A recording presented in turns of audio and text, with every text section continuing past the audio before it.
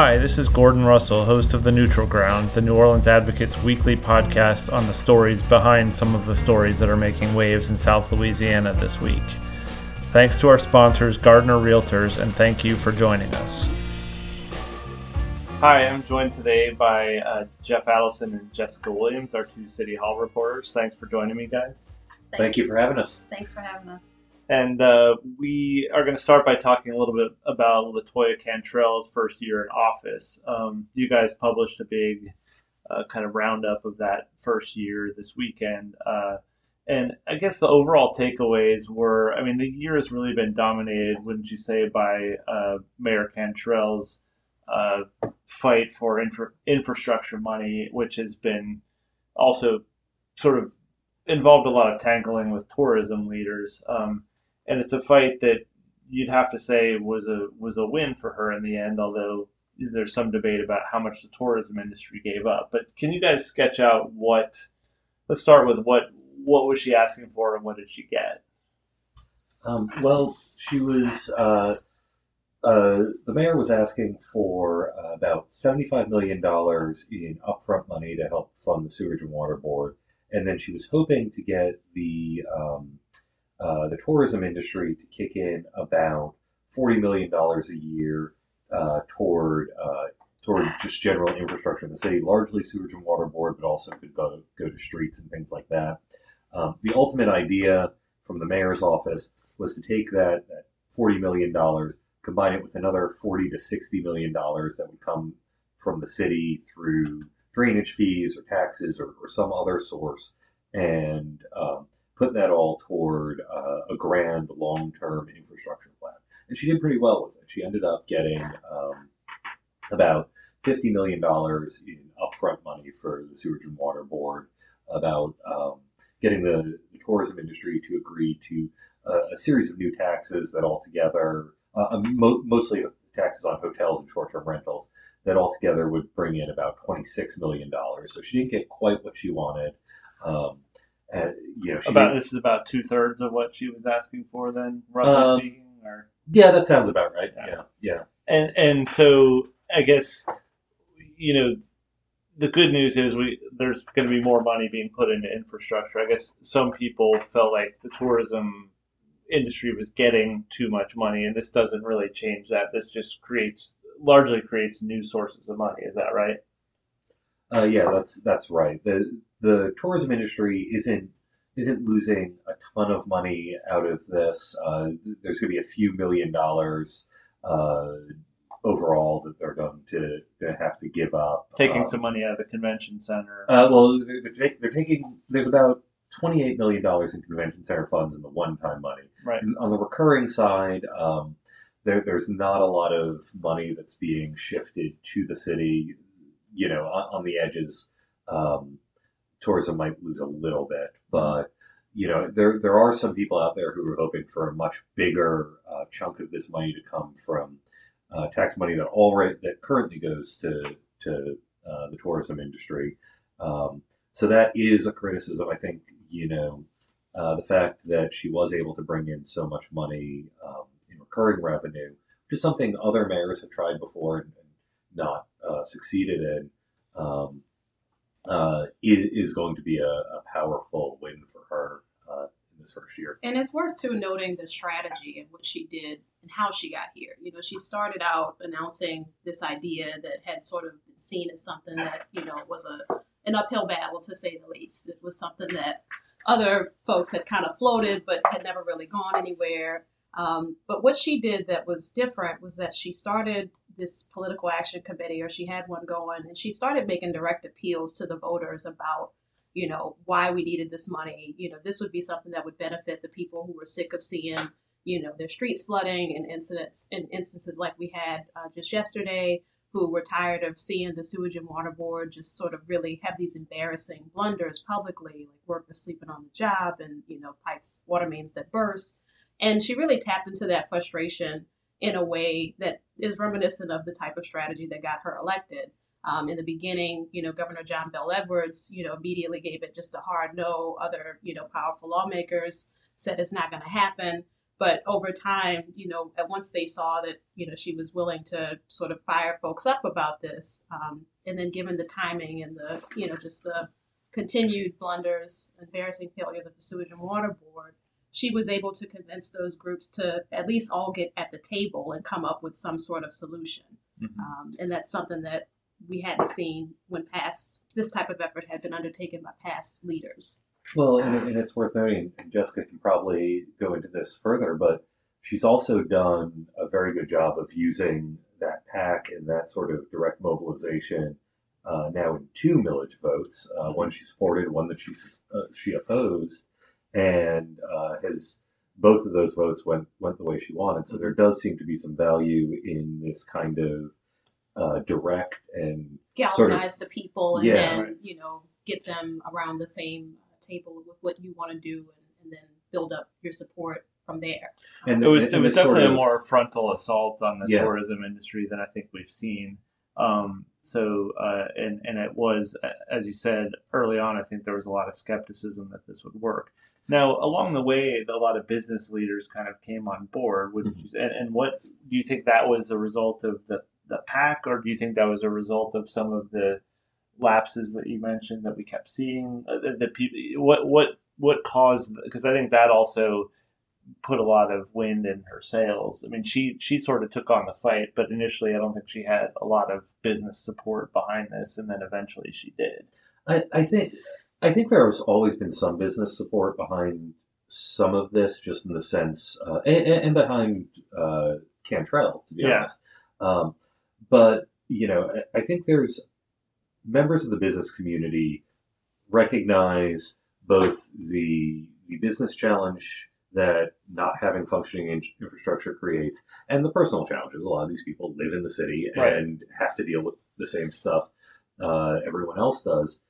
So surprisingly, the business community has been fairly supportive of the idea of getting more money for infrastructure, and has, frankly, also been willing to entertain ideas like higher taxes and fees and things like that, which aren't always something you expect from those groups. I mean, maybe it's partly an issue that in this town, like the business community and the tourism community are intertwined, or they're sort of like a Venn diagram that overlaps somewhat, because we're such a tourism-heavy town that a lot of business leaders are also tourism leaders. Well, and I think that's what the real interesting divisions that are now being created are, is you have people that are business leaders whose entire business is focused on tourism, but then you have business leaders whose entire business has nothing to do with tourism. It has to do with the port, or it has to do with, some types of manufacturing and things like that we still have here.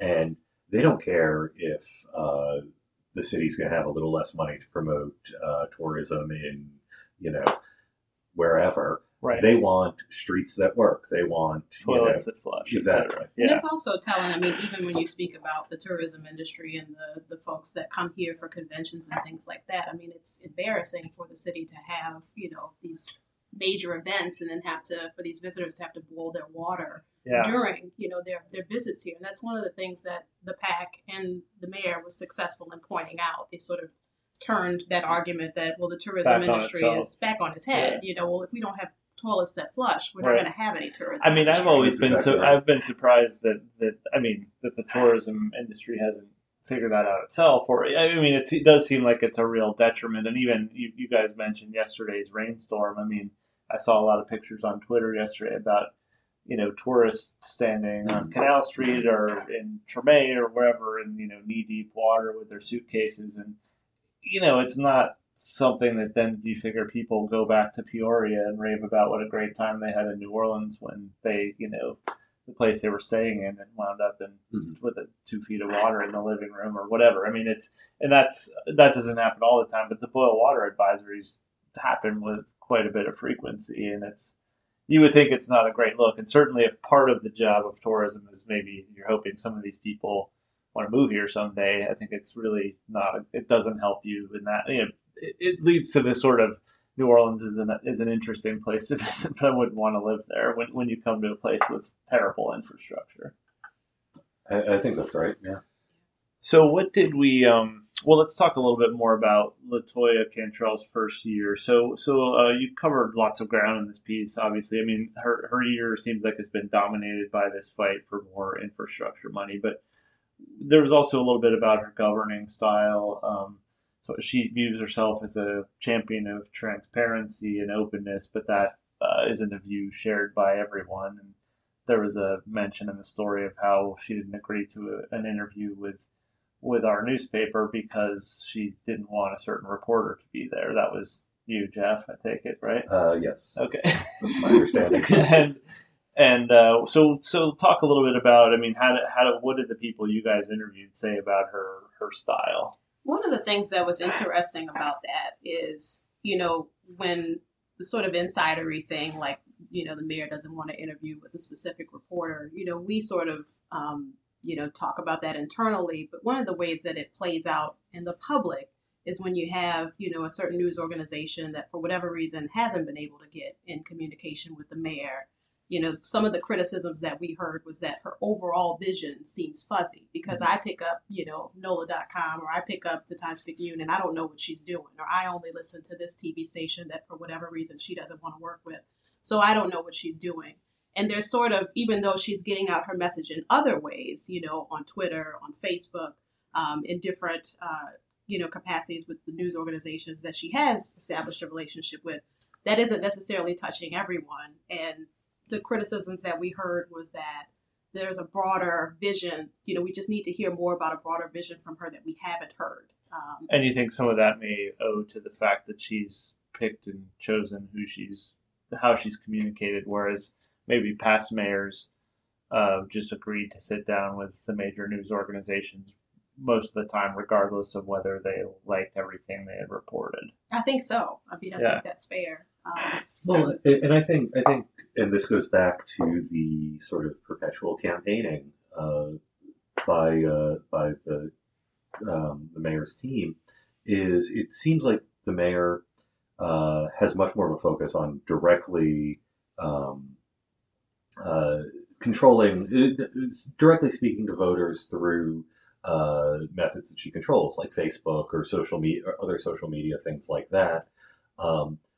Whereas previous mayors might say, we want to deal with this issue, so we're going to release a plan and a broad strategy and share our vision with, the media and trust the media to share that vision with people and sort of have that broad conversation.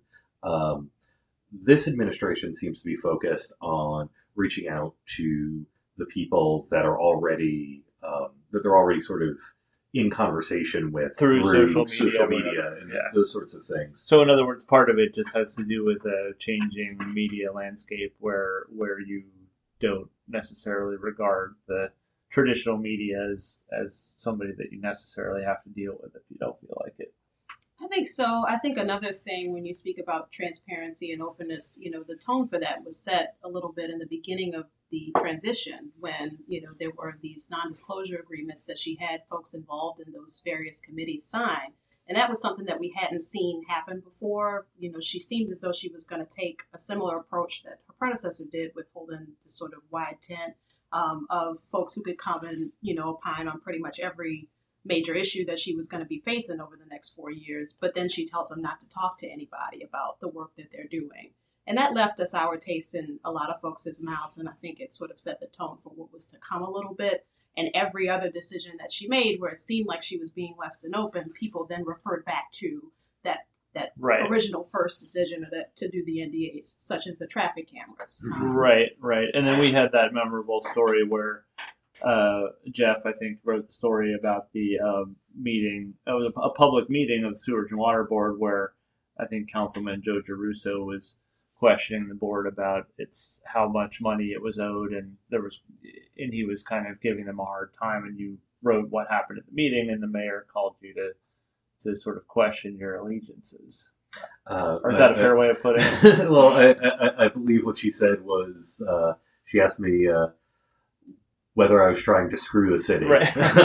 So I'll leave that to the I guess listener. It seemed like it was a little bit of a maybe misunderstanding of what the media's role in such a situation is. I think that's right, and I think that there, there is it is worth noting that I apparently am not the only one that the mayor said that sort of thing Right. to. We've heard reports that lawmakers and officials and people at various points, particularly involved in these negotiations over infrastructure, when they disagree with the mayor, they've been asked, "Why are you trying to hurt the city?" or Right.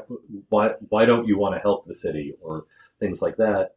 And there does seem to be some sort of a mindset there of, are you on board with the administration's ideas of how of what's good for the city, or are you deliberately trying to hurt the city? Yeah. Right, when those may not be the only two options. Right. And in the People case can of, have different and in ideas. the case of the media, of course, we're not supposed to be. We don't really have a dog in the fight. I mean, we may all live here, but we're merely covering what Joe Giarrusso says at the meeting, and Right. we're not. We don't have a rooting interest per se.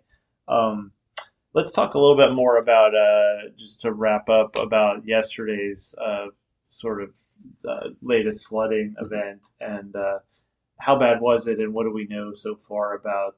It seems like these things are happening with increasing regularity at a time when our infrastructure is a matter of intense public debate. But how bad was it, and how much of it owes to the problems we've had with pumps and that sort of thing? So yesterday's flooding came after a rainfall that really seems to be slightly less intense than we saw on August 5th, 2017, which of course was the flood that sort of kicked off this whole conversation about sewage and water board and infrastructure back when it happened under Mitch Landrieu. So the total amounts of rainfall were slightly less. It seems like it happened in a slightly more compressed time frame. So probably It's roughly around the same. These. Yeah. And the extent of the flooding seemed to be roughly in line with that. I know my street flooded, and the last time it flooded was in August of 17. Saw a lot of other areas of the city that hadn't flooded since then that also took on water. So I think in terms of the scope, we're talking about something that's very similar. Now, exactly sort of how much, whether these are happening with increasing frequency, whether an increase in frequency would be due to issues at the Sewage and Water Board, issues with more intense storms, climate change. I think it's hard to say some that of that's stuff. Yeah. I mean, because it does. I mean, obviously there's climate change, and obviously over the long, it does lead to more frequent events. But we don't have enough of a pattern to say that's definitely it. But it does seem like we've had a series of these, and we've also we just opened the Bonnie Carrick spillway again for the third time in 2 years. There's certainly evidence in that direction. I mean, if you ask, I think, any climate expert, they will tell you that the changing climate is going to lead to more intense storms, more severe weather, and particularly with rainfall, you're going to see larger volumes of rainfall, more intense rainfall, and that's going to be an issue. Which begs the question, now that the Sewage and Water Board, has this new funding through this deal, what is its long-term vision? I think that's that's the thing that's on a lot of people's minds right now, particularly as their cars dry out and they're dealing with their insurance companies for yet another time. And that's going to really be, I think, a key part of the mayor and Ghassan Corbin's next year around, is figuring out how we're going to spend this money, how we're going to build the public's confidence in this agency, especially given everything that's happened over the past 2 years, and sort of what's the best strategy for moving forward where people can feel confident in the work, not only that we've done in securing this money, but, just what we're going to do with it. Well, and I think the mayor is going to be facing some pressure to show results very quickly on this too. I mean, normally when you're talking about major infrastructure projects, you're talking about years and years to even get these things into the ground. And this administration has actually done really well at, navigating the red tape and getting projects started that sometimes hadn't quite moved as quickly as they should have during the Landrieu administration, or it had completely stalled out.